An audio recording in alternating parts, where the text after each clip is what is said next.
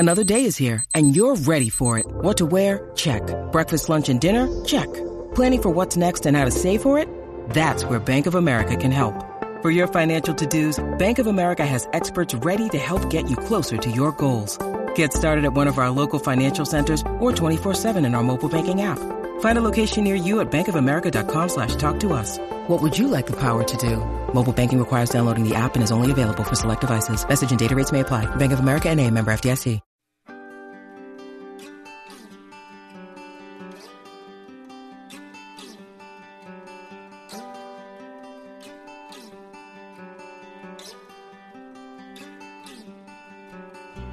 Auburn is not a place, it is a people. The loveliest village on the plains is more than a college sports venue, more than a university filled with historic buildings, more than a quaint little southern town. Its worth lies within its people, those that call Auburn home, whether that be for a single day at a time or for a lifetime. Much like our legendary Toomer's oak trees, our stories are the product of a firm foundation laid in the beginning of our Auburn story. These are the stories of the Auburn family. These are their roots.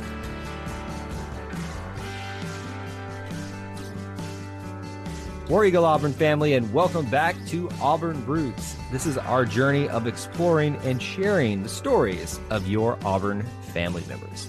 This is episode 30, and on these special episodes, when we hit the 10 mark at each of those roundabout numbers, 10, 20, now 30, I like to bring in guests that are special to me. And I mean special sometimes in good ways, sometimes in bad ways, but always usually it goes back to being good ways. A lot of these people that we've been talking to on these types of numbers have been related to myself or the E2C network, and that is going to be the case right here.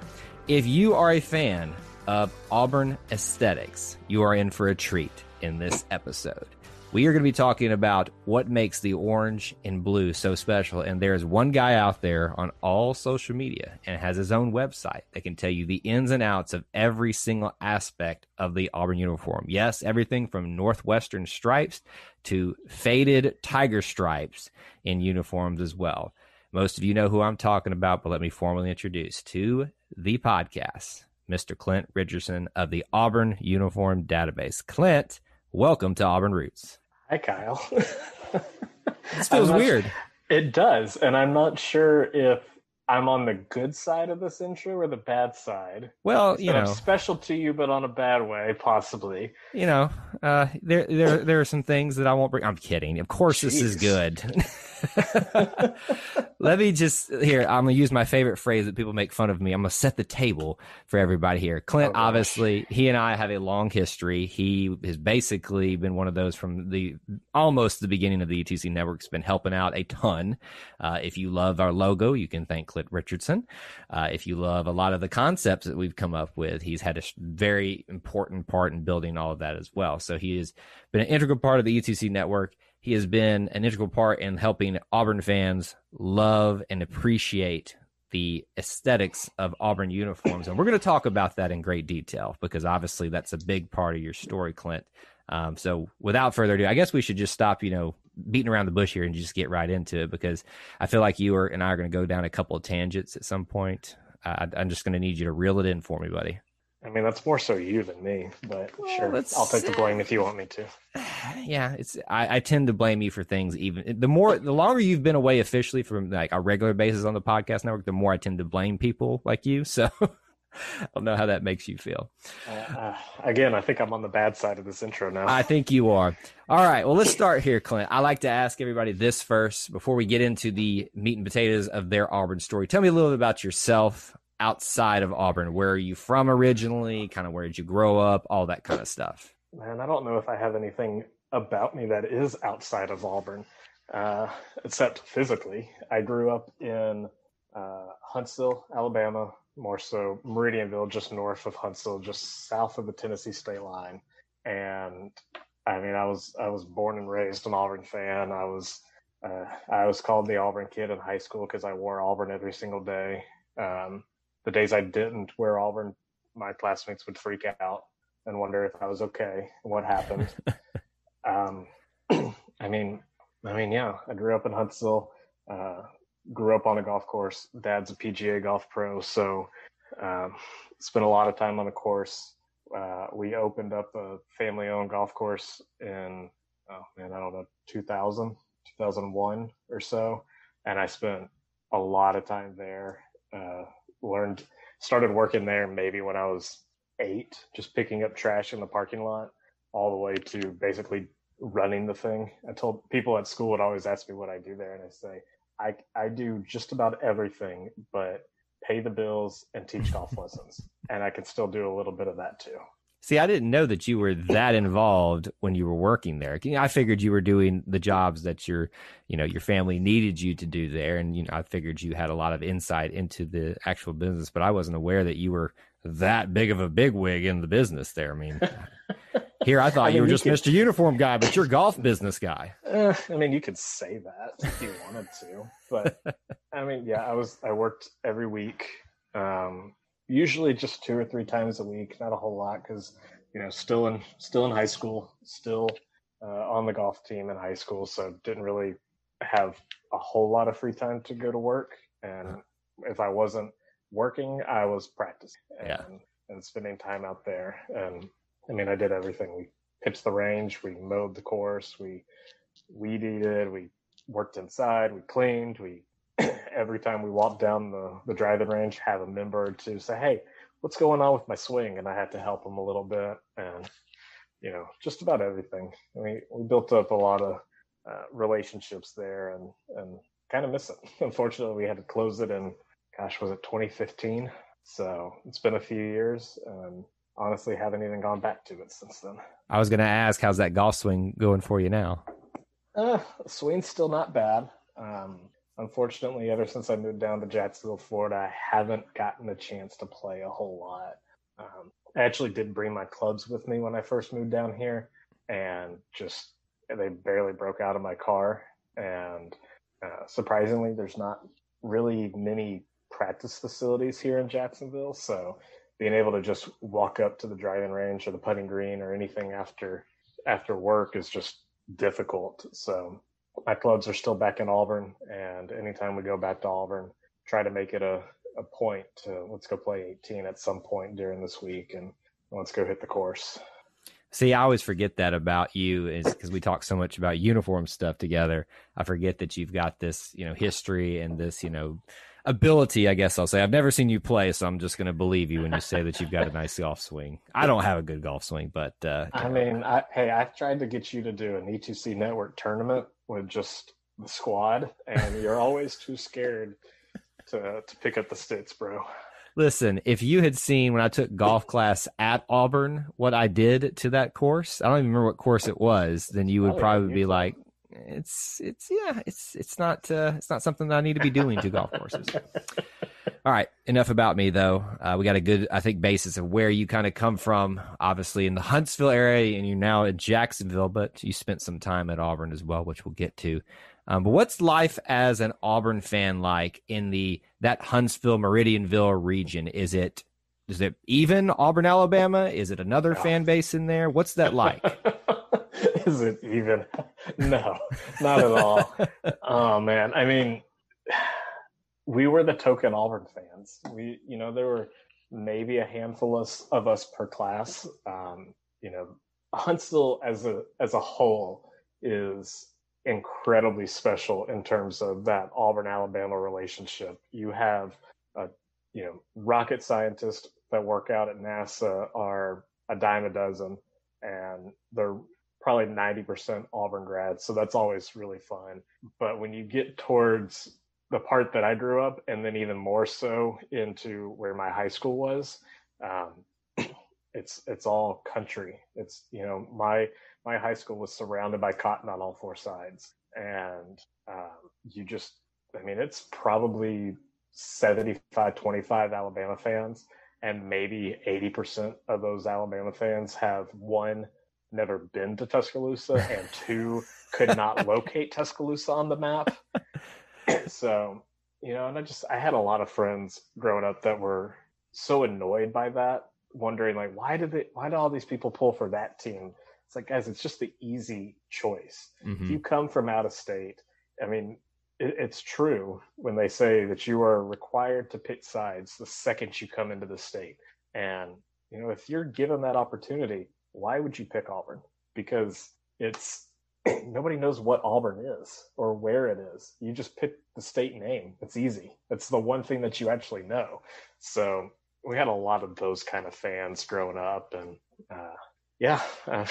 us Auburn fans stuck together, and it was really easy during the Shula era to just enjoy it.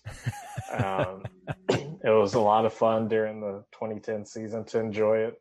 And thankfully I graduated in spring of 2012, and my freshman year at Auburn was the 2012 season. So I didn't have to deal with that with those people. But yeah, we had fun. We survived. we rubbed it in their faces. One of my, I always like to tell this story. I think it was 7th grade. It was about 2006 season. I went to 2 games that year, and it was the Arkansas game and the Georgia game. And that's the Arkansas game in which a certain Gus Malzahn, as offensive coordinator, just went off with the fish play? Mm-hmm. Stuffed the running back right behind the O-line, and man, that one was just wild. But get back to school, and I had been making so much fun of Alabama. How can you lose to Arkansas? Arkansas's trash. How can you lose to these teams? Alabama's just bad. And I get back after that Georgia game, and one of my friends sits right next to me, and she gets up on her desk, leans over, and gets in my face, and just screams, "Who's the loser now?" And it was hilarious. I love looking back at that. I don't know if she would even remember that story, but yeah, those are the kind of people that I grew up with. Well, it sounds like it's typical of a lot of places where you grew up, where the tendency always is to lean towards Alabama. And I like the way you set that up. I mean, it makes sense. Easy choice. It is. But, I think what you also said is very important as well. Why would you choose Auburn? And those that figure out the why, they're the ones that really understand what it means to be part of the Auburn family. So I think that's a very important statement that not anybody's brought up on this series yet, that I think, when you said it, it's kind of sounds like, oh, that sounds like a slight towards Auburn. But no, if you can figure out that why, you're in. Yeah. I mean, again, as if you're presented with that life or death question without any opportunity to research it or to figure it out, you're probably going to go with the larger crowd and fit in. And it's the easy choice. And like you said, those who pick Auburn, there's a reason you picked Auburn. Absolutely. And I think, oftentimes too, you're going to get me now you're going to get me going on all these nostalgic things, all these feelings about Auburn. I always equate the Auburn story. If you want the quintessential Auburn story, it's the story of Pat Sullivan and Shug Jordan.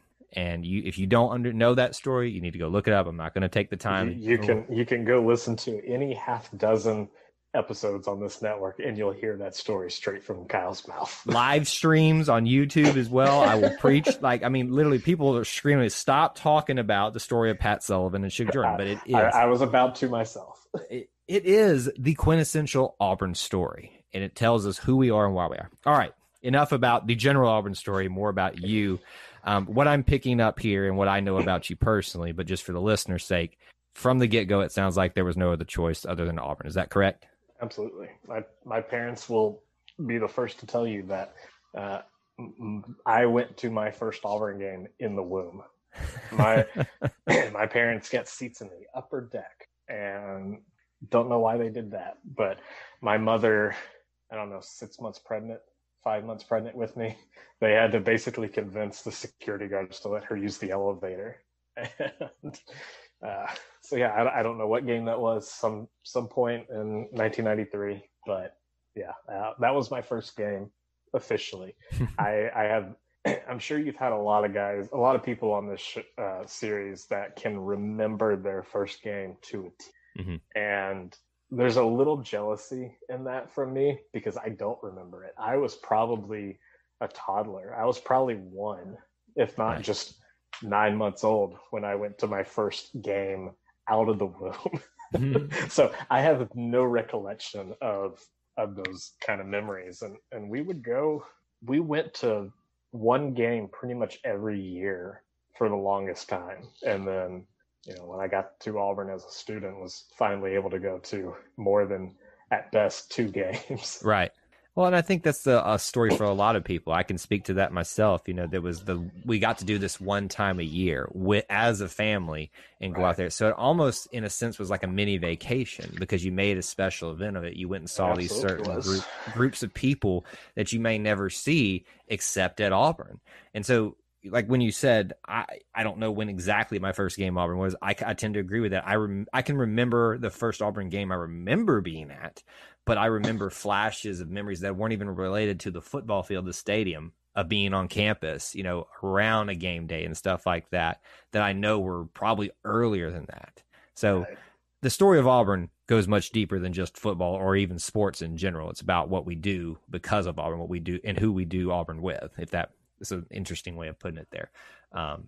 But all that being said, from the get-go, Clint Richardson. Now, was there any family dynamic? How's that work in your intermediate family? Is there any Alabama influences, other influences? What you got? Yeah, so both my parents grew up as Auburn fans. My mom kind of more so in spite of the Bammers and her family. So she was always the odd one out when it came to this game. And her brother and her sister and their families are still the Alabama fans in the family. And thankfully, when you combine both sides, they're well outnumbered. On my dad's side, his mom graduated from API in 1953-ish. His dad also went to Auburn, but so my grandfather is a Golden Gopher, came from Minnesota, got to Auburn, and I want to say he was a grad student of some sorts, and that's where he met my grandmother. And then my dad's the youngest of 4. He's got 3 older sisters, and 2 of them graduated from Auburn. My dad attended Auburn until his dad passed away, probably 86 or so. And then we actually were just talking about this recently, since my brother just graduated. My dad said that his mom and dad, every single one of their grandchildren have graduated from Auburn University. And I have, 1, 2, 3, 4, 5, 6, 7. So it's 7, 8 of us that have done so. So yeah, there was no other option. When I applied for schools, I only applied for Auburn. And I had, again, going back to the high school ridicule, I had so many people asking me, like, what are you going to do if you don't get into Auburn? I was like, I'm getting into Auburn. There's no other option out there. Or if I don't, I'm still just going to move down to Auburn and spend 4 years down there. And then I spent 5, but that's for later in the story. But yeah, I mean, Auburn was the only choice. When you take the ACT, you have to pick like 3 schools to send your scores to. And I think we sent them to Auburn, Vanderbilt, and Marshall, just because, I would consider Marshall my second or third team. And that is odd. I had no desire to go anywhere else. Auburn is the only place that I ever thought of. I didn't even tour Auburn because as an incoming freshman, I could have given the tour. See, now I'm imagining myself on the tour I took where I was getting dirty looks from the tour guide because I was correcting them on anything. Yeah. Man, you don't know how bad I had to bite my tongue when I walk around campus and see that stuff. You and I are probably those people that would get in trouble because we'd be correcting everybody else on the tours when we were there and just kind of say, actually, sir. I think I corrected my Camp Ore counselor at least once. I think I did. It's like, how about you just let me take this over? Come on, I got this. It's as bad when I haven't gotten here and I know more than you. Anyway, well, I'm glad that obviously you've got this obviously great affinity within your family for Auburn. But obviously we all have those little certain family members that infect to a certain extent our family dynamic with their Alabama-ness. But we love them in spite of their failures. We all have sinned, right? And nobody can be perfect. But how was the family dynamic? Did it ever get testy, in terms of like, Auburn and Alabama with those family members, or was it always just in good fun? No, I mean, nothing terrible. There were never any punches thrown or anything. It was, more so just the frustrating family dynamics of it. We would always try to meet up with that side of the family for Thanksgiving and Christmas. So those few years that they moved the Iron Bowl to the Friday of Thanksgiving was really awkward because we didn't have 2 days buffer until the game. It was tomorrow, and we had to get our smat talk in. So, I honestly don't miss that. But yeah, we don't. Our family get-togethers are usually very casual, so we'll rock the Tiger Rads score shirts after the Iron Bowl to Christmas. We'll rock our orange and blue and them their other terrible colors, with no guilt whatsoever. See, I love it that way, just having shameless fun at that point, because I think that's where it needs to be. We can jaw at each other. We can have fun with each other. And obviously some people tend to take it a little too far. Sometimes Alabama fans take it too far with themselves. I'm not even going to reference the story a couple of years back where it got a little fatal, unfortunately, because someone wasn't upset enough about a football game. That's every week, bro. That is every week in certain parts of the Alabama fan nation. But enough of that. What are some other memories or things, even games or something like that, before you got to Auburn that you remember growing up? I believe we went to a 2004 game. I remember 2004 is really the first year that I truly followed the team. So I was probably about 10 at that point. Maybe it was 2006. Took one of our old neighbors to a game, and his family's from Illinois, so he had no affinity to either school, but when he was forced to pick, he went the wrong way. So we took him to an Auburn game. I think it was Auburn Ball State, and right after the Eagle fly, my dad leans over to him and says, "Can your elephant do that?" And ever since then, he pledged his Auburn fandom. He and his two siblings all have since graduated from Auburn University, and I take pride in that win right there. Yes. Went to a couple of games in 2010. Actually went to the SEC championship game in 2010. When the SEC network started coming out, it's kind of when I got really into all Auburn athletics. And I remember before that only watching the SEC baseball tournament. And that's the only games of the year we were able to see in North Alabama. When Auburn opened up the arena for the 2010-11 season, for Christmas, we got tickets to the game. It was the first game after Christmas break, probably like January 2nd or 3rd. It was against Florida State, and Auburn was not very good. We won't say that coach's name on this series, but we knew we weren't very good. So we joked, we're only taking this trip to see the arena. We're here to see the facility and nothing more. And then we won the game. Well, I would be remiss if I didn't try to get you stirred up with revealing that certain coach's name. But I think I'll refrain. Not happening. All right. Well, tell us when you actually arrived at Auburn as a student. How did that go? Just your first impressions stepping onto campus as an official Auburn student.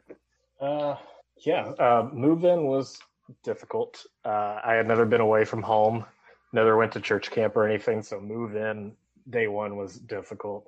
But my roommate and I ended up walking around campus a little bit and came across some other friends from high school who had just moved in, and we actually walked into BRD's Memorial Coliseum, and we're walking down one of the side tunnels, and we come up to a door with a window that faces the court, and there's somebody walking towards us. Like, run, we got to go. We're not allowed to be here.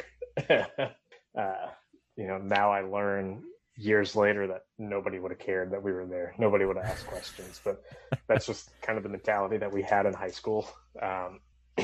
Kind of a little stricter in some areas of that sense. And then right after that, we're walking back to the hill and get stopped by the football team walking into Jordan-Hare for practice. And it's like, I was just starstruck. I was like, oh my gosh, it's the football team. Like, I've never seen them before. Yeah, living on campus was a trip. Let me tell you, it was that was different, but yeah, definitely always loved just walking around campus and spending time on campus. And I always say that the Auburn Arena is my favorite place on campus, and I would just forget the library. I go to the arena to study. I can imagine if there's anything else you need to know about me, it's that. I can imagine, younger Clint, because you're still young, walking into the arena, into the little Hall of Fame section, and just like stopping at each one of those little cases with the uniforms in them, and just analyzing. I wish every bit. You wouldn't have brought that up. Well, okay. Now, since I've opened that wound, why don't you talk about it? I mean, yes, when the Hall of Honor was opened in the arena, I loved it. It was so cool. It had everything that you wanted. And then I learned of the previous Hall of Fame that used to be housed at the athletic department, how it was so much better and had so much more stuff in it. And I mean, I sent emails probably as early as 2013, 2014 to the athletic department about the disarray of the Hall of Honor and how it's so poorly upkept, and that I would do it for no charge. And I would, it's just, there's things that have fallen, there are things misplaced, there are things mislabeled. The big display TV center where you can play highlights and stuff, it doesn't even work anymore, and it hasn't for years. It hasn't been updated in years. They actually had to replace the glass across the lockers because they broke. They have a few trophies encased in there, and one of which is like the first Iron Bowl trophy, and it's this decorative metal ball cup, and it's fallen off its pedestal, and it's just laying in the bottom of the enclosure, and it has been for 6+ years now. And it drives me nuts. So it sounds like we need to get Clint hired as the curator for this museum. And I would die for it. So you never walked foot into the other one, right? No, never went. Oh, Clint. And unfortunately, there aren't many photos that have survived. There are very few of what used to be over there. And of course, I've seen the wax figures of Suge and Pat and Frank and Bo, but it's like, man, I wish I had the opportunity to go in there. Now, I think there were some wax in there, but I think there was at least one animatronic in there too. I believe there was. I may be wrong on that, but I remember you could go up and push these little buttons and, play certain scenes of, like obviously they were having a discussion out in the field. It was Suge and Pat and things like that. There was always a cutout of the coach, the current football coach. And I always remember walking up and realizing how short Tommy Tuberville was when I would go in there, and then how short Gene Chizik was, because it was supposed to be life size. I was like, you think these football coaches are just big guys, tall guys, but some of them weren't. In fact, I think their tallest we've had in recent history was Gus Malzahn, and even taller when he wore his straw hat. But yeah. I think it's all in storage. So hopefully one day Auburn can find the time and money and resources to actually build a quality Hall of Fame again, because it's so needed. What I will say about what I love about the current iteration is that glass case for all the different sports. I wish it was expanded. Yes. But the fact that everything is now represented there, because when you went into the Hall of Fame, it was, and it always will be. I mean, we're not, dumb about this. Football and basketball, and to some extent baseball as well, are always going to be the bread and butter. But there is great history with every aspect. And there's so much history in every sport, like you said, but there's also history in the sports that no longer exist. Yep. There are so many people that are amazed to learn that Auburn had a championship quality wrestling team in the 80s, and we had a polo team in the 30s, and all that kind of stuff, and it's just forgotten about. And that's one thing I learned from my time at Auburn as a student, and then through the Auburn Uniform Database, is that Auburn loves to tout history, but Auburn also doesn't know its own history there, and that's just sad. We always perpetuate the same few stories about the War Eagle story, where that came from, where the the Toomer oak trees came from, where how that history started, and those kind of things. And there's too many at this point to even know what was correct, and there's no point in perpetuating those stories. The one example that I usually go to is years ago, Kenny Chesney came and did a concert inside Jordan-Hare Stadium, and it was promoted and touted as the first time ever.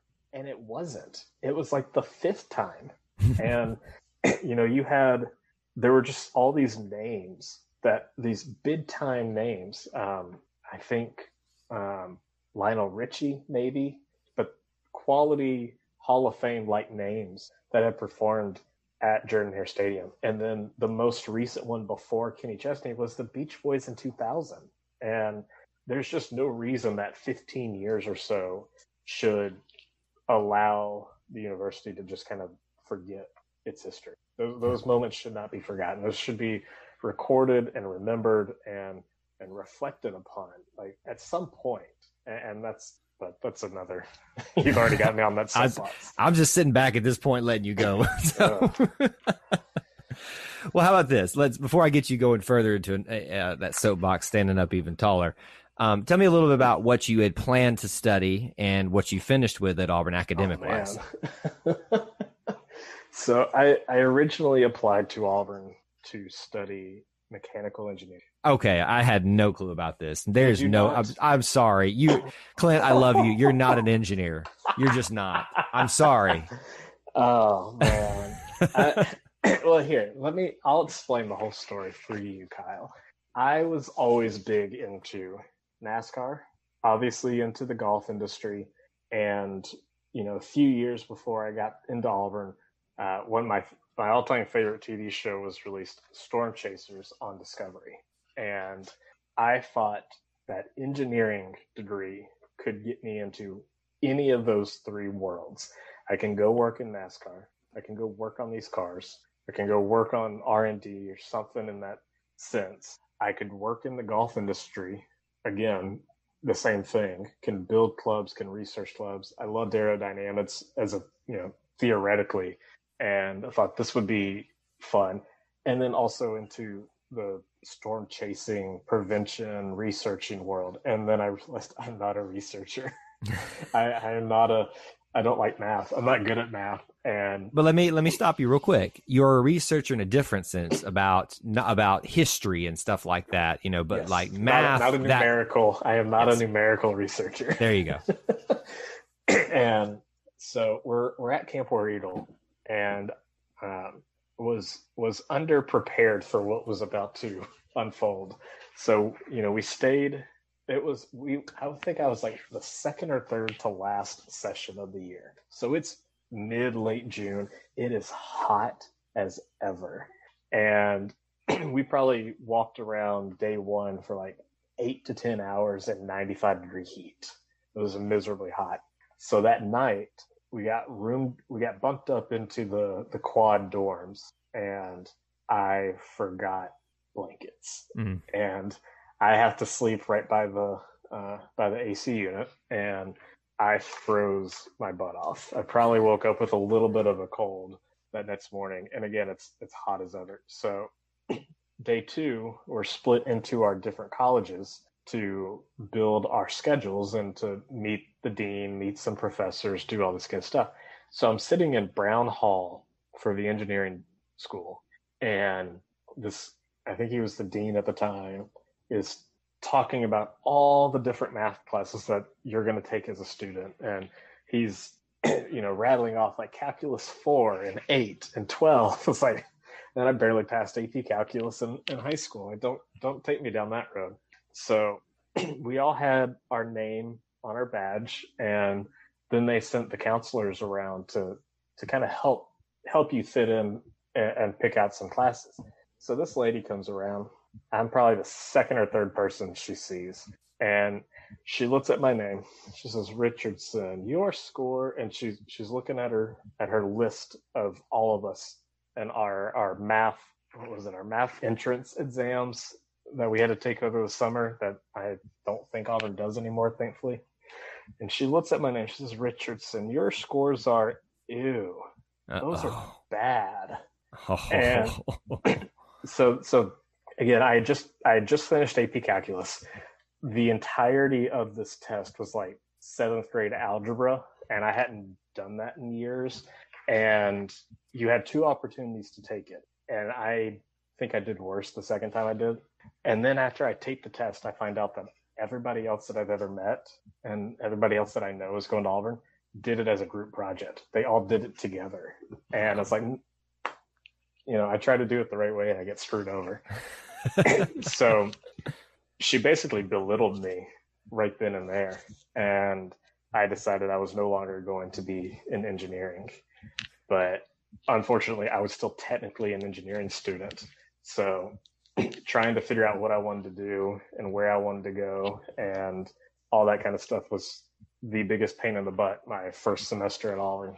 And then I finally said, screw it, we'll just go to business. We'll do marketing. We'll do that. And then I stayed. And 4.5 years later, graduated with a business degree. Well, and I think a lot of people hear that because it's something I've heard before on this series. I started one thing. I think I've even heard this because I started with engineering, not necessarily cut it, but it just wasn't my forte. And I just went to business because that just seemed like the wise thing to do. But I think this, Auburn's got a great business school, and there are many aspects of that. The stat that we were given at Camp War Eagle was that this average student at Auburn changes their major 7 times. My goodness. I feel better now. I don't buy that at all because not one person I ever met in my 5 years had changed it more than 3. So I don't know how you get to 7, but maybe it was just a little white lie they said to make us and our parents feel better. Well, maybe it's because so many people go thinking they can get in and handle Auburn's engineering program. I mean, that is one of the marquee programs of this university. You've got engineering. But would you do it vet. 7 times? No. But I know I'm thinking of 5 people right now, not even including you, that I know changed from engineering to something else. And ironically, a lot of those are, engineering to business. Well, thankfully, the business school building was right next door to Shelby in the engineering hall. So it's like they knew something and were preparing for that. Yeah, it was such a mess because as a freshman engineering student, you are supposed to take like engineering 101, 1000, whatever it was. And it was an introduction class, and they would take you around the entire engineering part of the campus, introduce you to different professors and different aspects of the school, and kind of showcase what some potential jobs you could have are. Well, when I decided right then and there that I wasn't going to be an engineering student, I didn't take that class. So it's like November and everybody's talking about the classes that they're taking that semester. And I was scared out of my mind. It's like, when were we supposed to do that? So I met with one of my teachers, and he was incredibly helpful, and he sent me back to Shelby. And I walk in to go meet with one of the counselors, and the engineering department kind of has like a 2-part counseling service, so to say. They would send a student advisor to come and talk to you in the lobby. And then if you basically passed them and got approval from them, you would go and meet with your actual academic advisor. And I'm sitting out there, and the guy who was trying to work with me just doesn't care. He doesn't care that I'm a stupid freshman that doesn't know what I'm trying to do, and I'm not taking your classes. And the guy beside me is talking about taking calculus 3, 4, and 5 in the same semester. My goodness. So I finally go and talk to my advisor, and she was the sweetest person I've ever met in my life. She was amazing. I told her, like, look, I feel stupid sitting out here. She says, you're not stupid, honey. And I felt bad transferring out of the School of Engineering only because of her. Wow.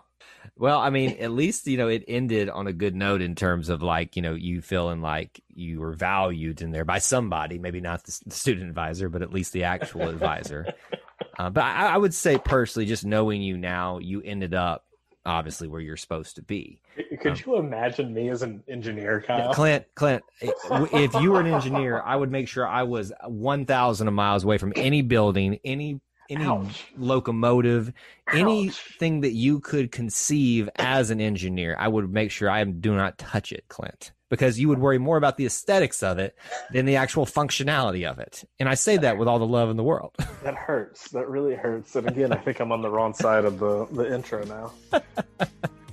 Hey, Auburn fans, I want to take a quick timeout from this episode to bring your attention to something very special. Here at the E2C Network, we pride ourselves on bringing you the best content for Auburn fans out there. And best of all, it's free to you. But just because it's free doesn't mean there aren't costs, especially when you have a library of hundreds of podcasts, videos, blogs, and more. Many of you have reached out and asked how you can support this network in the past. Well, now I have your answer. It's called the E2C Network Booster Club over at patreon.com/E2C Network. There you'll find a membership monthly reward system where you can sign up for as little as $1 and get different perks at different tiers.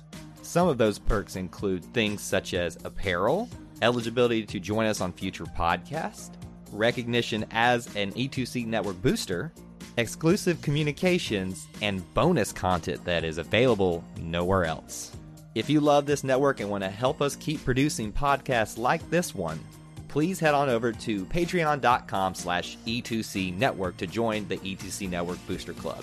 You can also get there by going to our website, e2cnetwork.com/support.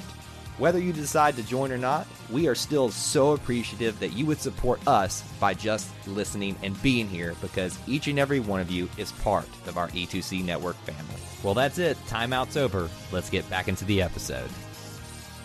Okay, at Auburn, I know we've got a lot to get to with you, and this is one of those cases where I feel like we almost might have to do a part 2 someday. Oh, but geez. Are we lagging on? No. There's so much with your story I already know about you personally that I'm trying to get into this episode. But I do want to ask, some other things about campus life for you. Did you get involved with any organizations, or what else did you do other than sports attendance that you might have done? Well, sport attendance was number one. Of course. It was still kind of slow. Freshman year was just such a trip. I slept through my ticket order for football. So I didn't get to buy tickets directly from the university. So I had to play the black market game that you can no longer play anymore. And I had to buy tickets for me and my roommate, because going alone is just no fun. And I had to drag him and some other friends to all these games. And then we went to basketball games and just fell in love with sitting front row at the arena. And even though I lived at the Hill, literally right across the street from Plainsman Park, I only went to one baseball game. And you're such a big baseball fan now. That's yeah, the craziest thing. You wouldn't know that now.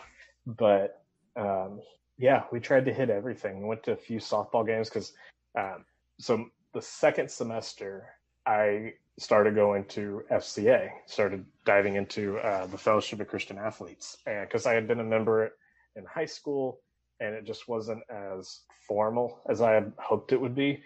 So I went to the Auburn chapter, and it was just light years different than what I had in high school, and met a lot of really good friends through 4.5 years with FCA, and had friends on just about every sport. So of course went to go support them individually, and that kind of pulled me back into attending more sports and building friendships with these guys who went to the sports. And so we did a lot of that.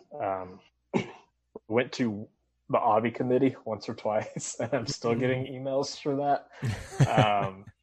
But yeah, I mean, that's pretty much it. I was SCA, going to sports, and then maybe my junior year or so, Auburn Athletics got a new marketing director, and she approached a couple of us who had kind of stood out as the top basketball fans, and we created the Auburn Jungle student section leadership team.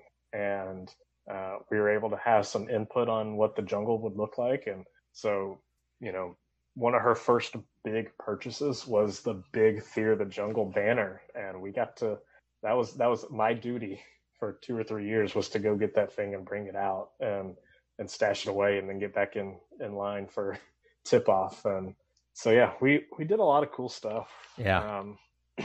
Yeah, that's pretty much my involvement on campus at that point. Well, I'm glad you brought up the leadership team aspect. And if you hadn't brought it up, I would have too, because that was honestly one of the coolest things that I remember since when we got to met about you, is that I just thought it was the coolest thing ever that you're part of the jungle leadership team. Like, I didn't know you could do this. Like I wanted to do this when I was on campus, but I didn't know there was a way for me to do that. And I do remember you allowed me as a graduate when I somehow, by certain means, got into the student section still.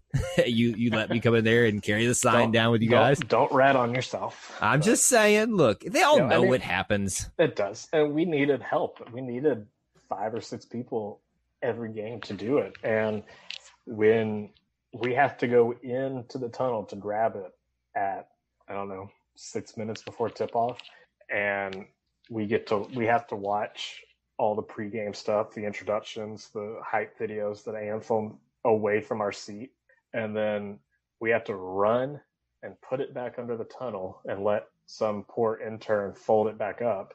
We would miss tip off very often. And I had a lot of guys who would help us, and they're like, I don't want to do this anymore. This is not the best part of it. So when we knew that we had some dependable people like you down there who could help us, and, you know, I think I probably pitched it to you as a once in a lifetime opportunity, and you accepted it. Of course. But yeah, I just needed you. I just needed an extra person, and you were just there. Well, thanks for making me feel special. You know? No, seriously, like I'm not kidding when I say this. Like, that was like the coolest thing to me, because yes, I'm there for the game, but I'm all about the inner workings of stuff. Like, that is something so simple that I got to be a part of that I always remember. And, you know, I did it once or twice with you guys, and I was like, oh man, I got to carry the banner in and out. I got to be at the bottom shaking the thing. And, you know, I was like, look, Mom, I'm down there at the bottom of the banner. Can't see my face, but that's my legs. So yes. And I wish that it was more formal when we were there. You know, we had a meeting with Bruce and the team before one of the seasons, and unfortunately I had to miss that meeting because I had a night test. So I got to the meeting right as coach and the team players were leaving. So yeah, that was sad, but can't always be good things, you know. But you know, I'm appreciative of what you were involved in with there, and you had a very well-rounded Auburn experience that I'm sure we'll have to just dive into on a much thorough level the next time that we get on this episode, because we have got to talk about Auburn aesthetics when we put this off long enough. And the question I have for you is, obviously, as the creator of the Auburn Uniform Database, was it Auburn aesthetics originally that got you interested in that, or was it just, were you always a guy that noticed logos and noticed colors and schemes and stuff like that? Like, was that more of your story, or was it strictly Auburn stuff? Kind of a little bit of both. So, you know, again, I mentioned earlier that I was big into NASCAR growing up, and I had a GameCube growing up, so we had the NASCAR games, we had the Madden games, we had the NCAA football games, and the first thing my brother and I always did when we got one of those games was go to the create a team, go to the create a car, paint a car, whatever it was, and just play with all the different settings and see how far we could take it. And you know, because the creative teams were always all 99s across the board, and they were just so good, we would honestly just go in and create Auburn and create it to a T design-wise, and then just go and play as Auburn and beat the crap out of the real Auburn. Yeah, I always loved the different paint schemes for the race cars. Collected a lot of the diecast cars and could kind of tell you at what race and what season each car had been run based off of a few different decals on it. And then I found a website called UniWatch, and Paul Lucas had been writing for ESPN and on their old page 2 section.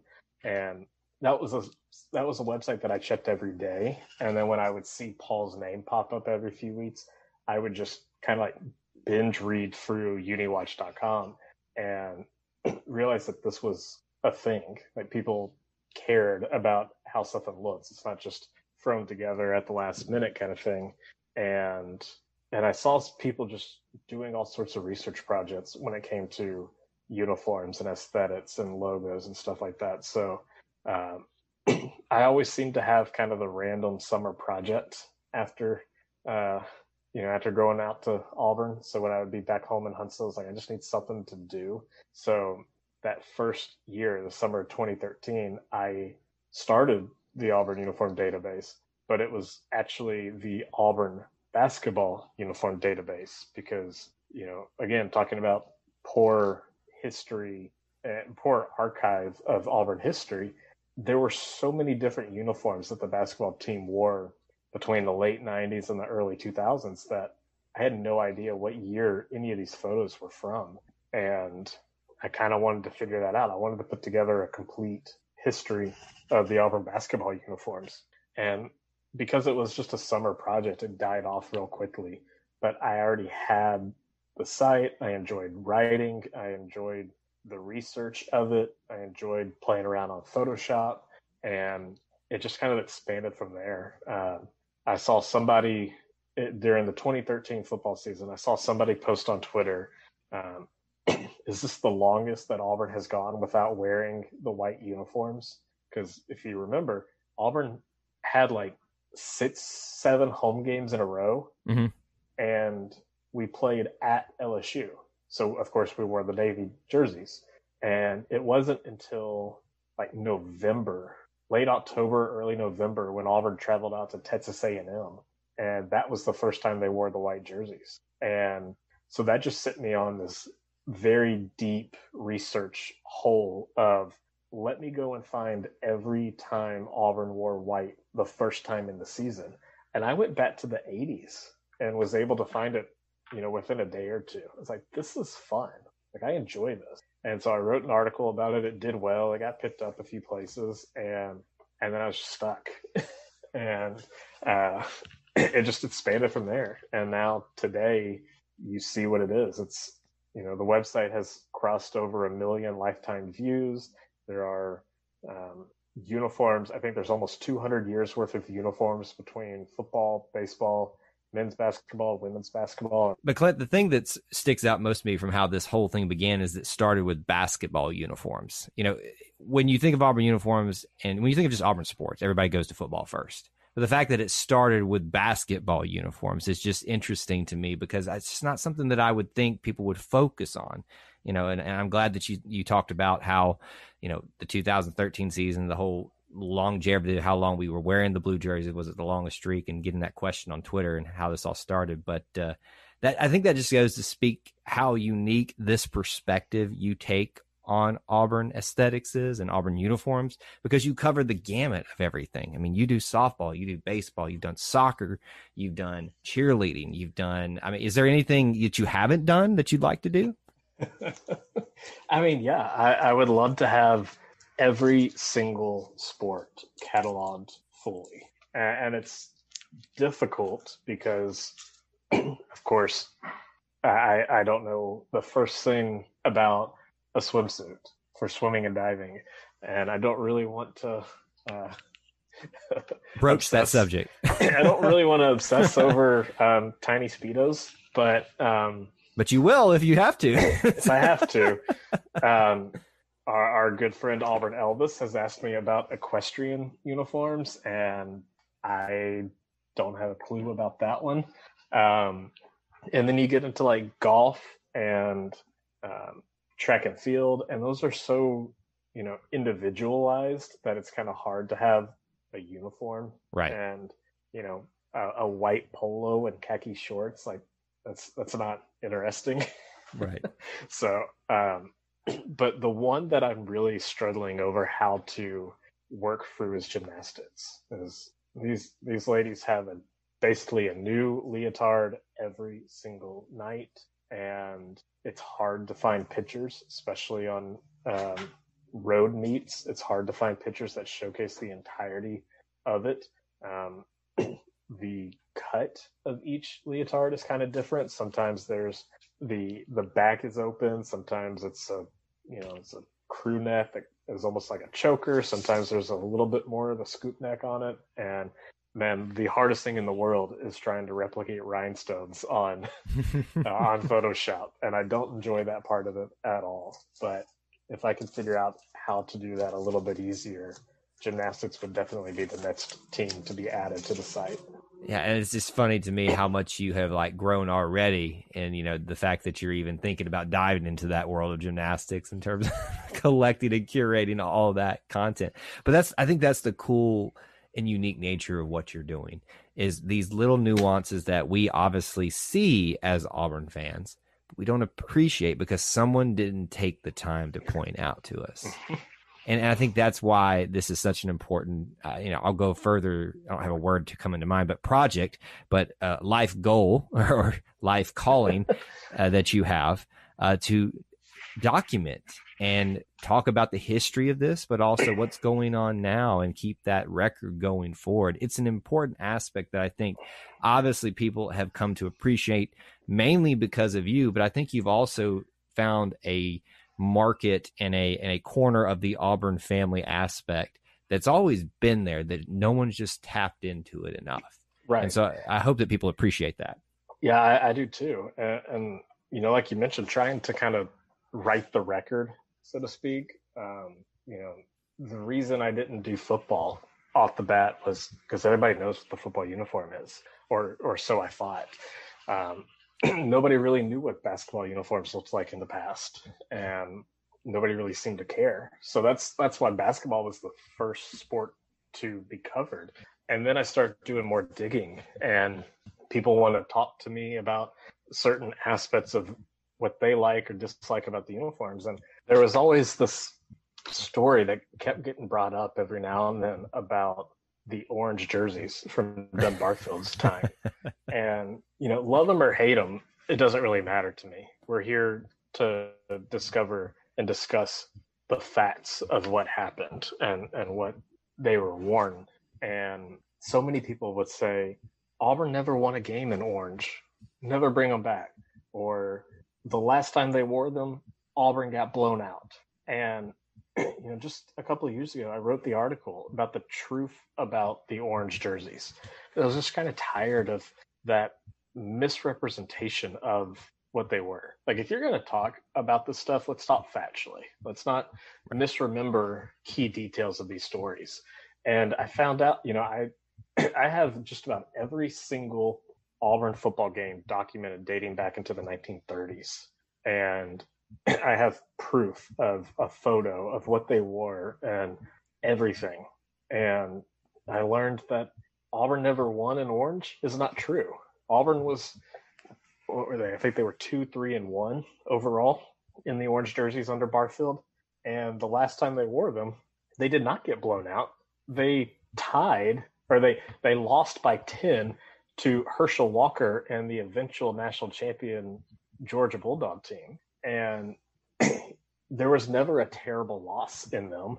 There were a few decent wins in them, but those kind of stories, and even when I published it, people were still coming to me and telling me those same stories. Like, that's not true.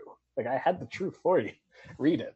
And that's kind of where the site is right now, just dispelling these common myths that continue to plague Auburn at different times. The people say that the Auburn football uniform has never changed. Well, it hasn't changed much since 1966. But have you noticed the template of the jersey? Have you noticed the back of the helmet? In the late 90s and early 2000s, there were a ton of different placements for the American flag decal, the conference decal, the SEC patch, the SEC or the NCAA decal on the helmet. All that kind of stuff was just so different. And again, it was just forgotten about, and it's fine. Nobody really wanted to know what it was, but I did, and I'm going to tell you why. But see, here's where the rub is between me and Clint. I am a nostalgia person, but I am also a traditionalist. Clint is open to interpretations of uniforms and different conceptualizations and differences of what we currently do in terms of obviously football uniforms and other things. I am not. I want things to stay the same. Where are you going with this? I don't want them to change. This is what I'm talking about, the not so good things that I mentioned at the beginning of this podcast. Ouch. Where I struggle because I love what Clint does, because as I've already said, it is an extremely valuable thing that needs to be done for the Auburn family. But the more he talks about it, the more people want to see these things of the past that never should have happened, like orange jerseys. So stop it, Clint. Stop it now. Hey, Suge wore orange jerseys as a player and as a coach. Does that make it any better for you? I know. Everybody wants to blame Barfield, and the one thing Barfield ever did is what I want permanent. That's the beautiful orange face mask. But I know you'll kill me on that one. So. Oh gosh, no. Okay, look, we're not going to hash this out on this episode. That's another day. We've had other ridiculous episodes on this network. The top chicken places. Nice. Now we're going to have to debate all of these. What can't we change colors of now? But if you enjoy that type of content, especially Clint doesn't, he also, aside from just documenting the history and obviously the current history of Auburn uniforms, but he'll go back and talk about some of these unique aspects. So if you're not checking out his website, auburnuniforms.com, you need to. If you're not following him on social media, Twitter, Facebook, Instagram, you need to. I'm trying to get him on YouTube, folks. We just had a conversation about this now. So he is doing some great work. So if you're not following him, stop what you're doing right now and hit that subscribe button on whatever platform you can find him on. Check out his website, because you really do need to appreciate what he's doing, because he spends a lot of time and effort doing something that I don't think people will appreciate it to the level that they're doing. And there are ways to support you as well in your endeavors, Clint, if you want to share those real quick. So obviously the best ways to always support are just reading and sharing and liking anything that's posted. But you can always visit auburnuniforms.com/support and see a few different things. You can buy an AUD t-shirt. You can shop Fanatics and buy any shirt, anything you want of your favorite teams, Auburn or not. Portion, if you shop through my link, a portion will kick back to me. And also you can donate directly to the work that I do with Buy Me a Coffee. Yeah, those are some real easy things that you can do. And he very much needs those just to continue to make this something that he can sustain and do and go forward and continue to do this. Because I know he'll do it regardless in some capacity. But if you want to see this project become even more than that, you can help by doing that simply by sharing his stuff, simply by going and checking it out and letting a friend know, hey, check out this article about these stupid orange face masks that Kyle hates so much.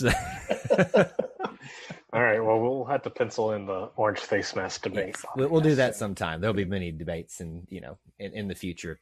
Real quick, though, I want us to talk about our history very briefly. And we've talked about this on previous episodes. If you've not following the main feed and everything where Clint's on whenever he can be, we'll talk about this more in great detail. But I think you and I got connected in late 2000, no, maybe mid 2013 about what was the topic on the podcast that you first came on about? Oh man, I don't even remember.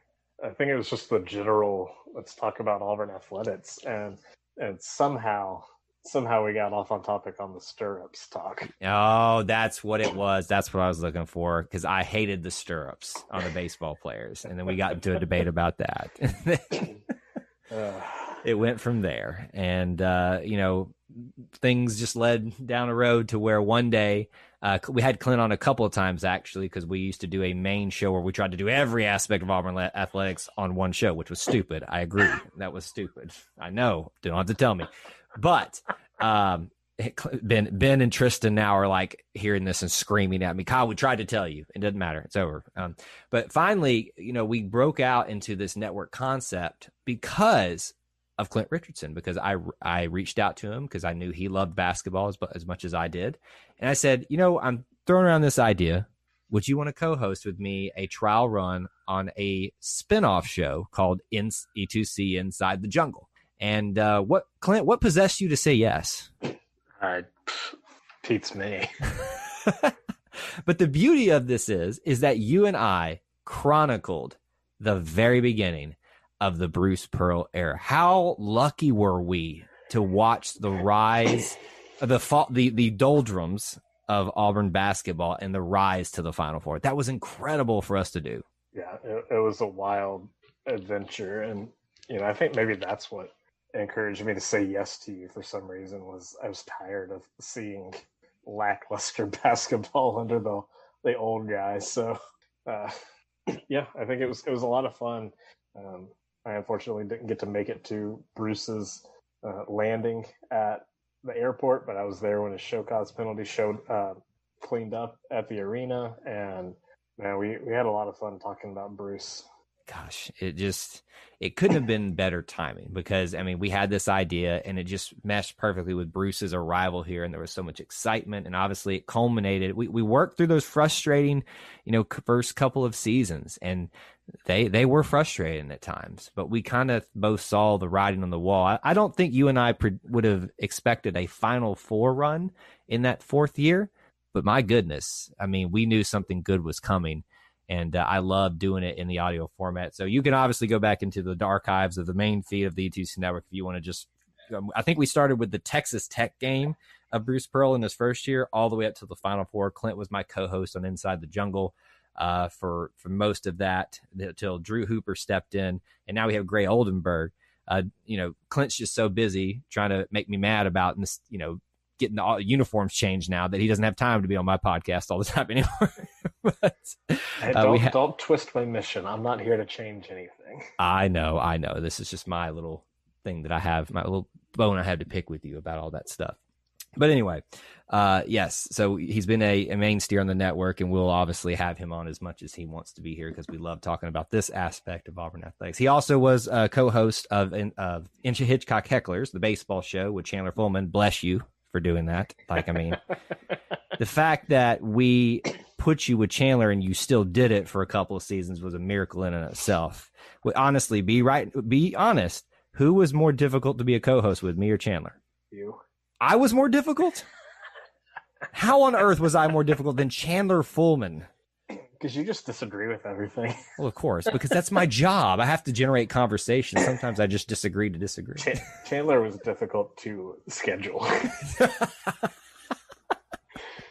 You're not wrong. I can't tell you how many times we did an 11 o'clock Eastern recording with him in his truck. I know, because you know how many times I got midnight recordings from you all? That was interesting.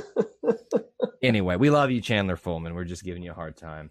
But Clint's obviously had, a big part of this history. I've already mentioned his efforts into creating our logo and to creating a lot of our branding that we've stuck with to this day.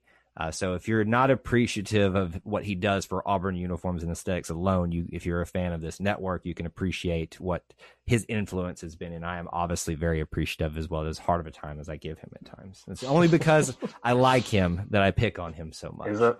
Yeah. Well, somewhat, You can ask Jessica about that. If anybody knows anything about, I kid because I care, it's your wife. Absolutely, she does. All right. Speaking of which, a quick plug. If you want to listen to Jessica's Auburn Roots, you can do on episode 10. She has a pretty good one on there, and she does dog on me a little bit there. So if you enjoy that type of stuff, husband getting beat up on verbally by his wife, you can check that out. All right. We have talked a lot. And as I've already said, Clint, we didn't even touch on a lot of the stuff that we could with you. So maybe we'll have to do this again in the future, like a part 2.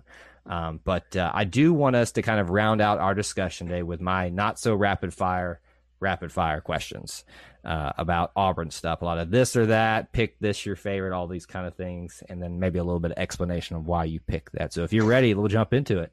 I will try to be as rapid as anybody you've ever had on this show. Oh, it's never rapid. That's why I had to change the name. So it would not be any more appropriate for this to be the first question of our conversation. Orange or blue? Orange or blue? Which one is it? I've been prepping for this one, and I still don't have an answer, but I'm going to just go with orange. Why? It's louder. Okay. But you're not a loud person, so that's kind of odd to me. Like, you're like the non-definition. Well, I'll take that back. You're loud on Twitter. Ouch. You're loud in a good way. You're loud in a good way because your voice needs to be heard. But usually I hear it's too loud for orange. Do you agree with that? It can be in the wrong settings, but I like I like rocking an orange T-shirt. I like rocking an orange hat. I like orange. It stands out a little bit. I wear all three colors, but I like orange at times. All right, let's do question 2. Aubie or War Eagle? Dang it, Kyle.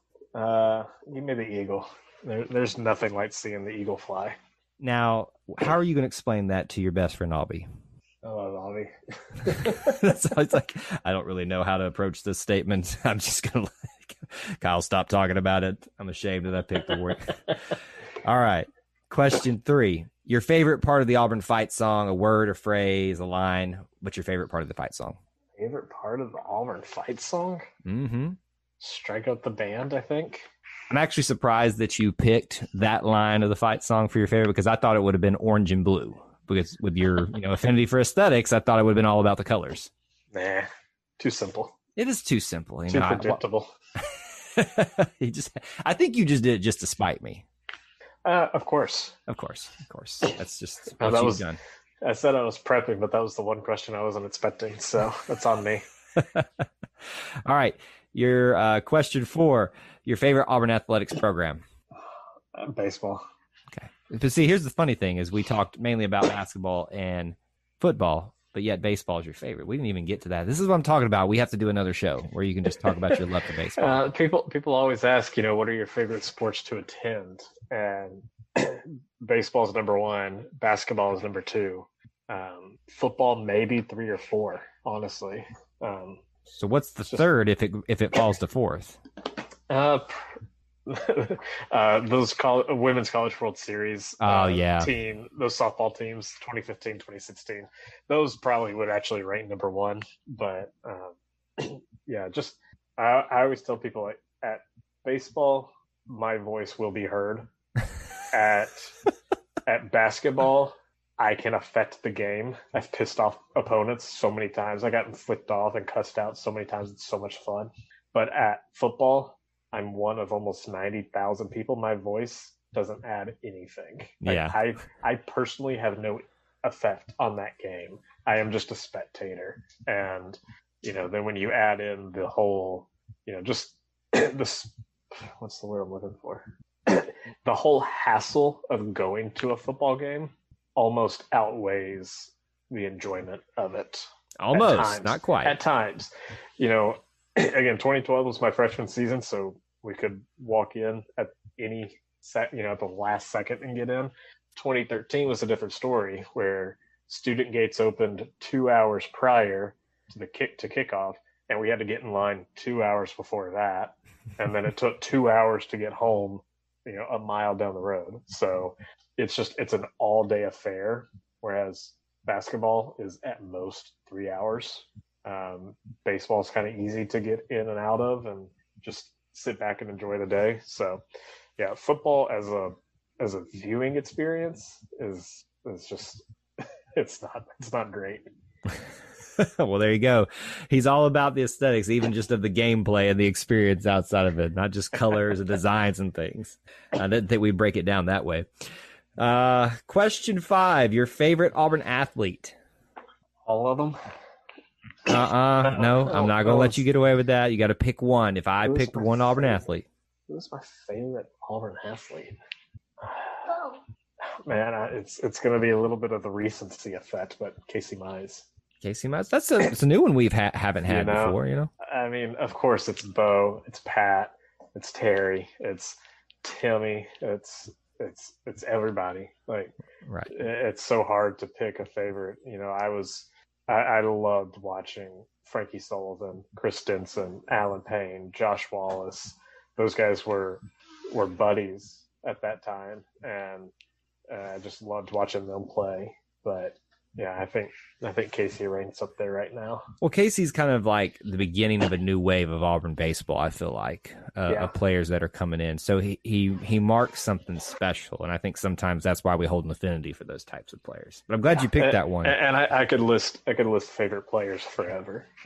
Judd Ward, Keegan Thompson, Courtney Shea,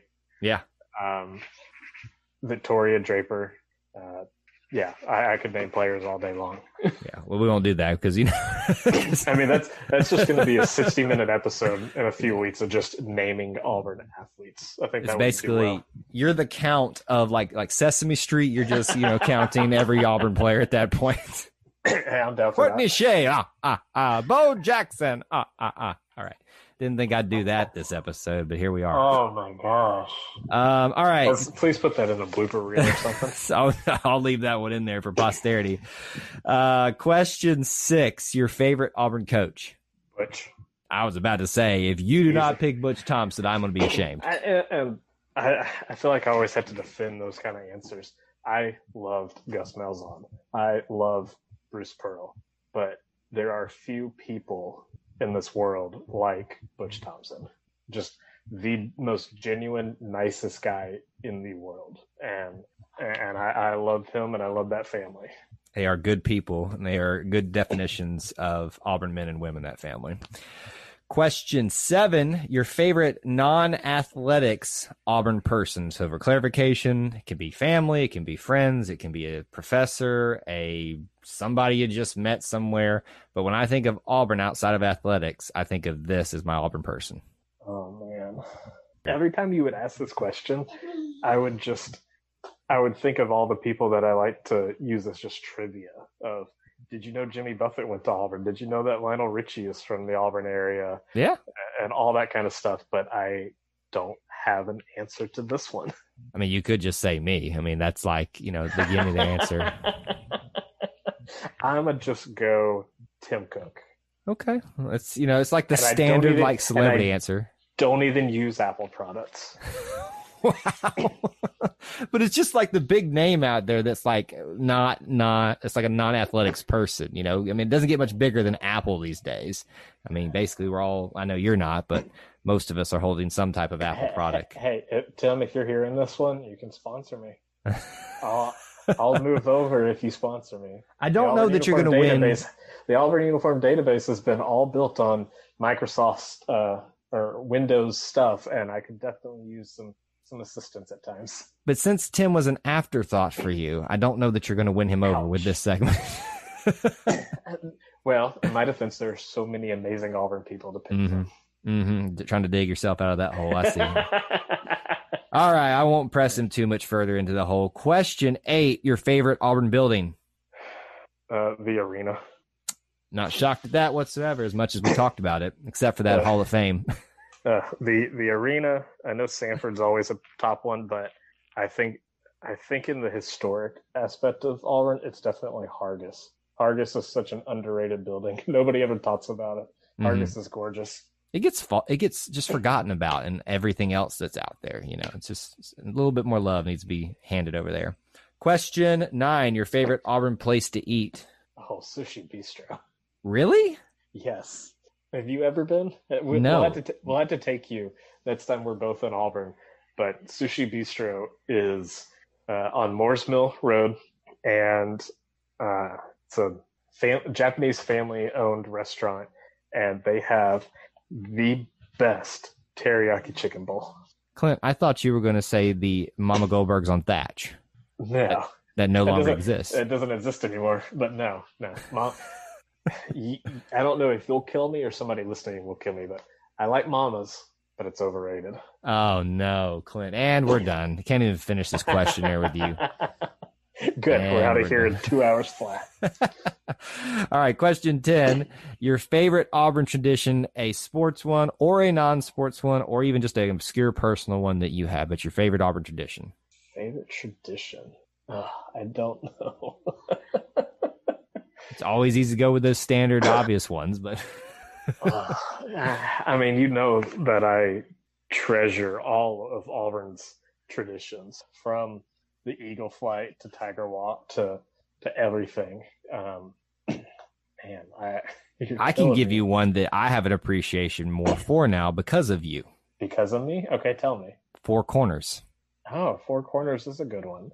That is the one that I associate with you.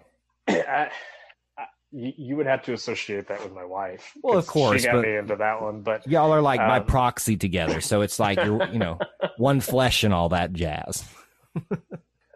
Man, You're killing me. I want to throw in some of our Section 111 heckles that are always fun, but I think this one's going to keep me up tonight. I think I'll just go with the eagle flight. There's nothing like seeing those eagles fly. The fact that I know now that I'm going to be in your head all night keeping you awake is the greatest treasure that I've ever received. Oh my gosh. Am I finally on the good side of this intro now? Let's not get ahead of ourselves here.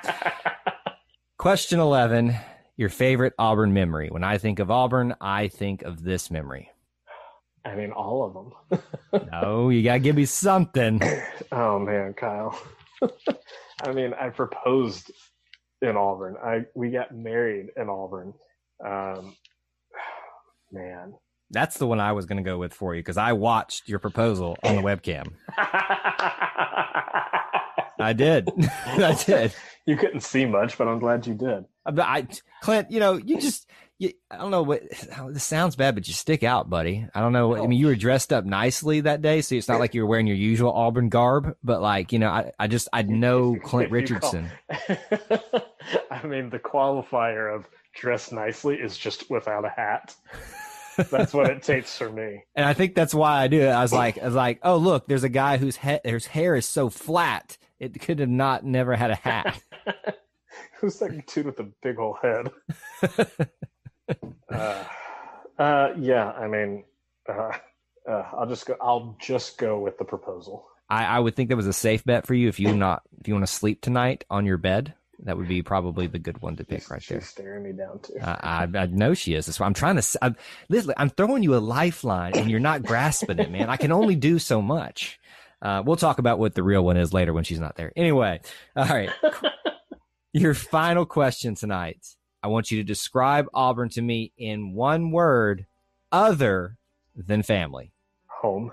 I was going to go aesthetic, but I mean, I wouldn't have been shocked. It would have been the fitting answer, but no, Auburn is home. It is, and it's just, it's home for us, whether you actually live there or not. It's about the feeling that you get when you get there. And I know you recognize that from our many conversations over the years.